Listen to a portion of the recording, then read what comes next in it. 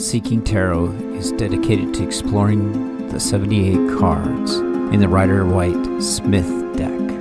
You and I will uncover the story we all share by searching through the unknown, the mystery, the obscure. I welcome you, my fellow seeker, to the exotic lands.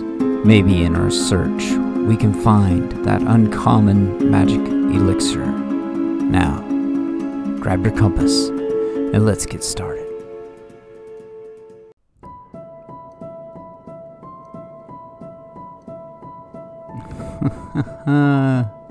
You've made it into the zone of the very creepy and a little bit on the different side.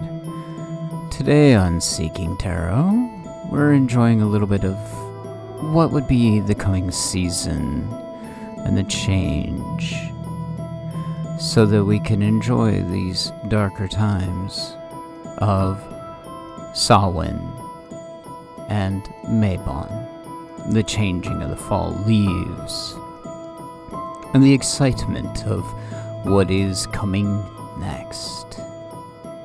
These dark seasons are often considered to be one of the things that, well, when the veil gets thin and the spirits like to come out and play, this is a great time for us to be able to celebrate the end of the year and the final festival, the celebration of the last harvest. And so this episode is a little bit early for Samhain, but that's okay. We can enjoy this as kind of getting ready for what's coming next. Today's card is 13, Death. And in this card we can find out what truly the meaning of Death card is all about. And many have a tendency when they first learn about tarot that it's a bit of a fearful card, right? But honestly, this card isn't as fearful as need be upon first look. It's definitely a creepy card, and it feels like a very ominous omen. But many times it's actually a positive thing, where we can enjoy the opportunity of change in a positive way, where something is passing away that no longer serves us. This is a time for reflection, an opportunity to get to know our darker side, to know who we are, and to let the old things go, to move into something new. After death comes spring and renewal. Today's story is something that is printed by on Wikipedia, and I'm going to read it straight off of that. This is the story of Stingy Jack, and it is where we get the idea for jack-o'-lanterns, and why the pumpkin is so important when it comes to fall and also Samhain, of course. So, as the story goes, several centuries ago in Ireland, there lived a drunkard known as Stingy Jack.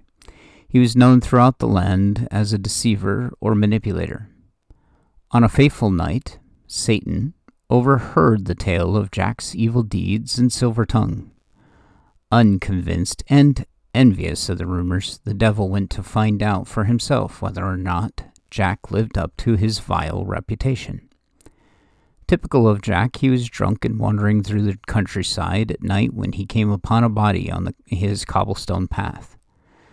The body, with an eerie grimace on its face, turned out to be the devil himself. Jack realized that this was his end. Satan had finally come to collect his malevolent soul. So Jack made a last request. He asked the devil to let him drink ale before he departed to hell. Finding no reason to acquiesce the request, Satan took Jack to the local pub and supplied him with many alcoholic beverages. Upon quenching his thirst, Jack asked Satan to pay the tab for the ale, much to his surprise because he didn't carry any money. Jack convinced him to turn himself into a silver coin, which to pay the bartender and change back when he's not looking.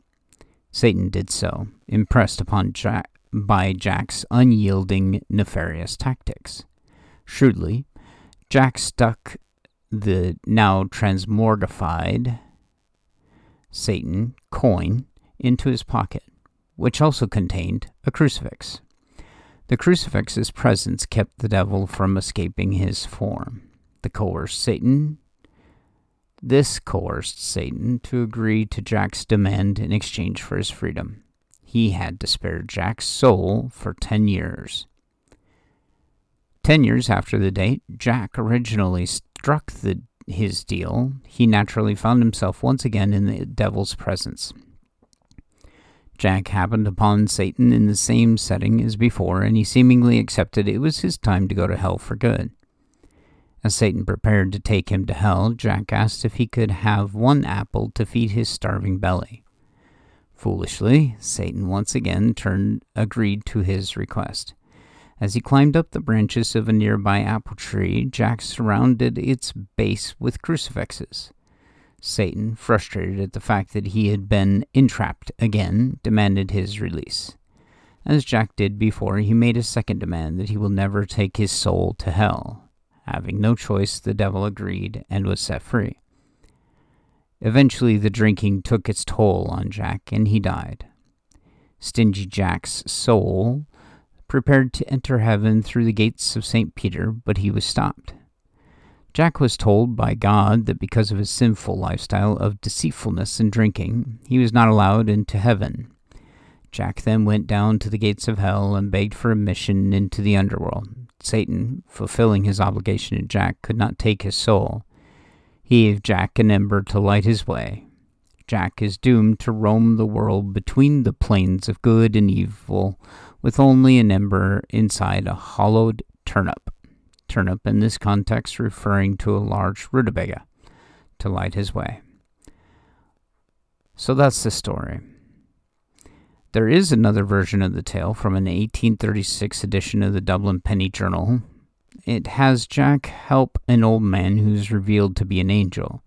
To reward him, the angel grants Jack 3 wishes. He uses these to punish anyone who sits in his chair, takes wood from his tree, or tries to take his cobbling tools by fixing them to the ground. The angel is disappointed by this and bars Jack from entering heaven. Jack manages to deflect Satan's messengers who attempt to trick him, and he is condemned to enter neither heaven or hell. References are Hoffer, Justine, Turkchi, Megan, 29th of October 2014, The History of the Jack-o'-lantern, and How It All Began with a Turnip. Boston.com, retrieved 30th of July 2015. Batchelor, Blaine, 27th of October 2020, The Twisted Transatlantic Tale of American Jack-o'-lanterns, National Geographic, retrieved 3rd of November 2020. And finally, Traynor, Jessica, 29th of October 2019, The Story of Jack-o'-lantern, If You Knew the Sufferings of That Forsaken Crythor. The Irish Times, retrieved 3rd of November 2020. This information is provided by Wikipedia for Stingy Jack. But if you want to, you can check it out, wikipedia.org. I really enjoyed that story.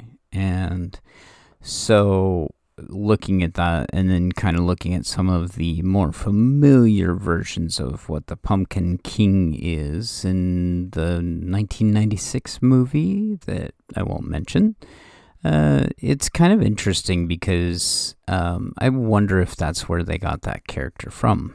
I enjoy watching that movie very much, and it's great to be able to see the relation between the two. So, the land of the dead, the underworld, the afterlife, the hereafter, eternity, heaven, hell, immortality, the great beyond, the great unknown, paradise, nirvana, the next world. When doing the research for death, Thanatos' name came up, and if you're into the Greek mythology, you will probably recognize the name. That is the person that is considered to be death itself. It works with Hades, in Hades. And of course, we have the Grim Reaper and the Angel of Death.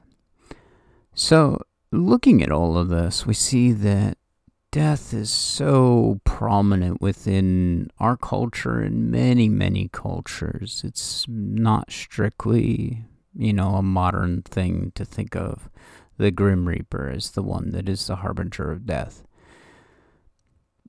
And I know that you're all aware of this, right? Who couldn't be aware of this? Somebody that is completely shut out from the world, I'd suppose, but it is so in our face and so clear that death is very prominent and imminent. For anyone that is alive will die, right? Unless you're a vampire. And so if there are any vampires out there, please send me an email. I'd love to hear from you. I want to know what immortality is like. When the dead roam the earth, when the veil is thin and the spirits are very clearly out and about, my question is, how does that look for each of us? It depends on the culture, right? Down in Mexico, we have the Day of the Dead and the Land of the Dead, and that is a really cool way to understand and how to honor your ancestors and to appreciate the spirits and those that have come before us. When those things are happening and this, like I said, the veil becomes thin, it's important to understand the way that everything within the spiritual realm moves and operates. Now, I'm going into all of this, and I know it's detracting a little bit from the card, but I'm doing that. Like I said, this is a special episode because of the season and getting a chance to kind of enjoy some of the more in-depth things into what death is really all about. Going over the card, to look at the card itself, it is one of the four horsemen out of the that is supposed to help herald the apocalypse. Have you ever seen a show about good and evil? And maybe that is the title. That would be a great place to see, kind of what a representation of the four horsemen are, although it's closer to the end of the series, and no spoilers, of course. In the RWS tarot that we're reading from, that is where the apocalyptic death horse, death rider, comes from. On the card itself, you can see death as one of the four horsemen. So just to wrap up this card, I'm going to mention that we really don't need to fear the death card. It isn't an end all. It's usually a sign of change. For instance, a forest fire can be very devastating and can do a lot of destruction, and there's a lot of death that occurs.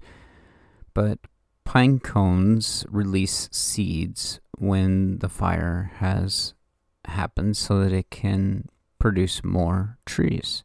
Without that death, we would not be able to have that cultivation of life. And so a lot of times it is a helpful and necessary part of things happening the way that they should.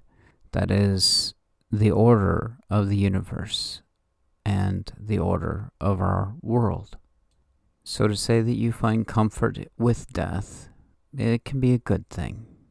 All right, so that is all for the death card, and now we can move on to the rest of the episode and you can get a reading. I know that last episode I had mentioned that we will be, for the foreseeable future, reading from Tarot in Space, but I really feel that I need to switch it up to Tarot of Dragons by Sean Mackenzie, and that we should do a reading from this. And part of the reason for this is that I believe that there's something that the dragons and the wisdom that they can share is very important to this episode. So, first of all, I know that Mercury retrograde is coming up, and a lot of y'all are maybe a little bit on edge about it, and I can resonate with that. It makes me a little bit nervous, but I think it's a good thing because we can learn a lot of very valuable lessons within what the planets have to teach us. And for some very cool and unique reason, today there was supposed to be multiple cards. So, here we go. Let's jump in. The first card is Six of Lovers. And the second card is Ace of Wands. In the first card, with Six of Lovers, there is a picture of a blue dragon in the water and a brown dragon on the earth. And there is a sense of duality with the fish that are in the water and the birds that are on the earth next to the dragons themselves. The two dragons are nose to nose, meeting each other in their respective realms. What I see here is these two are saying that in their own unique worlds where they are, their strength is powerful with the properties of the land and the realm that they are in. But they also share this idea of the meeting of the two, and that the unique experiences that are around us can be helpful to understanding how to adapt and change. Sometimes, for instance, let's say the sun is really hot, and so to cool off we go in the water. That would be this kind of adaptation, that when you're faced with a challenge, you can share in the adaptability that is needed to use different energies for your best benefit. At times, we need to know to embrace different viewpoints and to meld them into a fluid-like motion. This is the idea behind the Lover's card for today in this reading. The second card is the Ace of Wands. And with the Ace of Wands, it is a beautiful red fire dragon breathing onto a staff, or wands, right? And sharing the fire. What seems to be coming out of the wand seems to be coming out of the egg itself. So this card is meaning like a fiery beginning, and fire is represented by your will. It is the idea of how things can magically change for what you choose to focus on, so to speak. And I would say that when you pair the Lovers with the Ace of Wands, you get this fascinating combination of being able to adapt and change will bring about a new, passionate ability to handle anything you may be faced with. And when you're going through this Mercury retrograde, I just encourage you to really tap into the Lovers to be able to come out on the other side with that fiery disposition of will and capability to change the environment in new and amazing ways to, so to speak, bring back that magic elixir, right?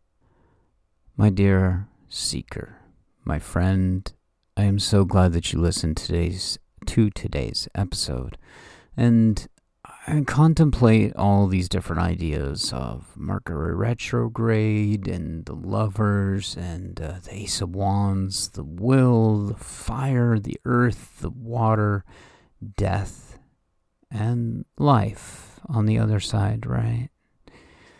And I think about all of this and how it all wraps up and works together, and I really appreciate this idea of celebrating and acknowledging the sadness and the joy that comes from death and from life itself.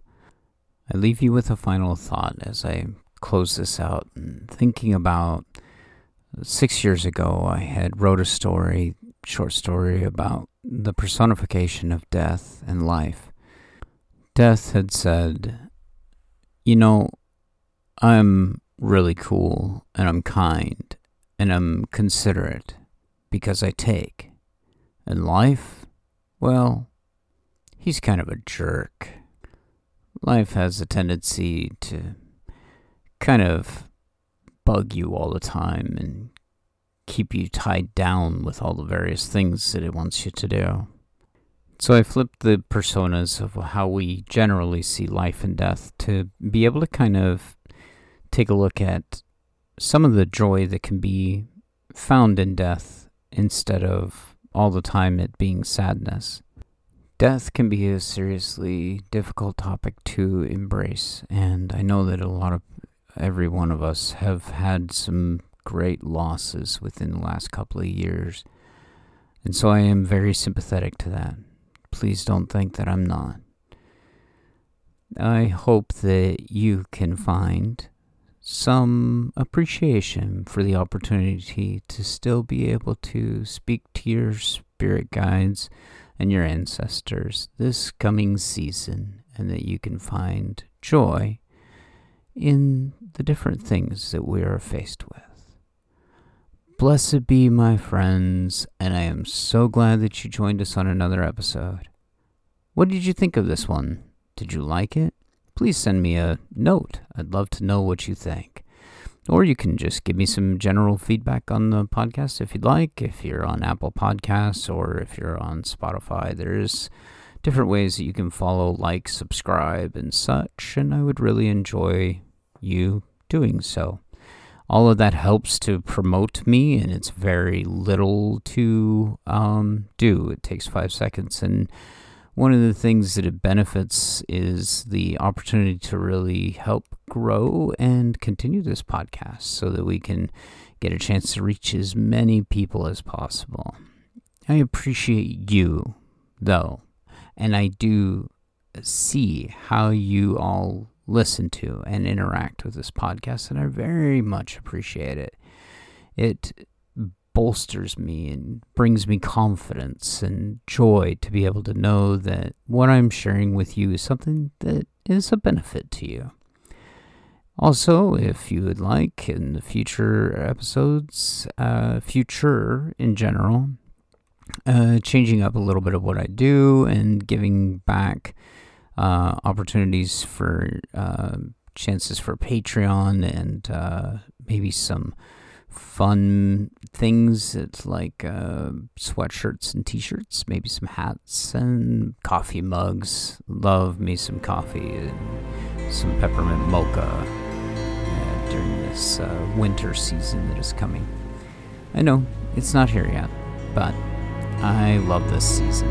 This is one of the best times of the year for me. I mean, I am snow, after all.